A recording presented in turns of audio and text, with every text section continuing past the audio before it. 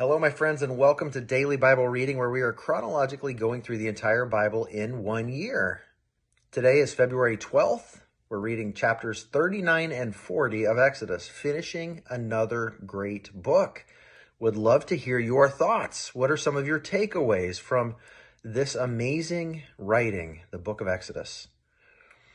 In chapter 39, we see the culmination of all of the work that went into the tabernacle, the opening of the tabernacle, it being set up, and Moses inspecting everything that the Israelites, had done to make sure that it was done according to the standards that God had set forth. I love these verses. Chapter 39, beginning in verse 42, says, the Israelites had done all the work according to everything Yahweh had commanded Moses. Moses inspected all the work they had accomplished.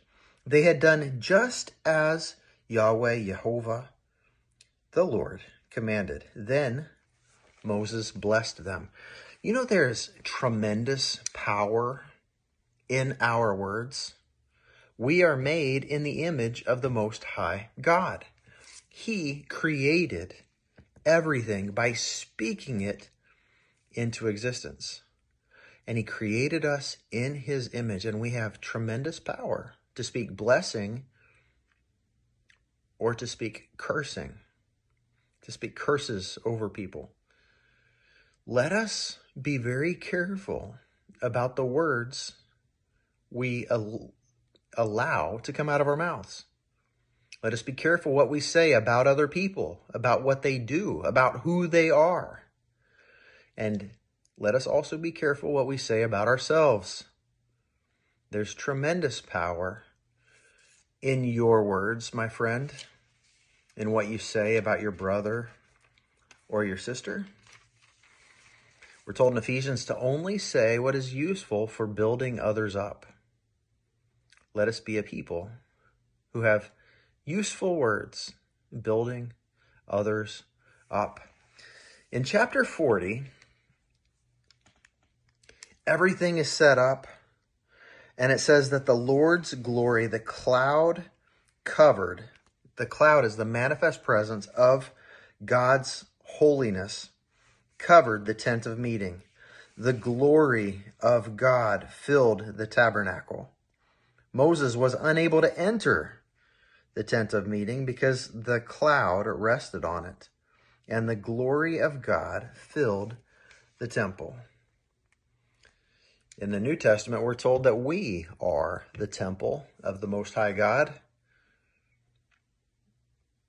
Let us become a temple worthy of his presence, so that his presence will dwell upon us and in us, in our words and our actions.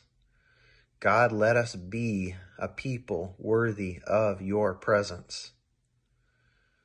Convict us of sin, Father.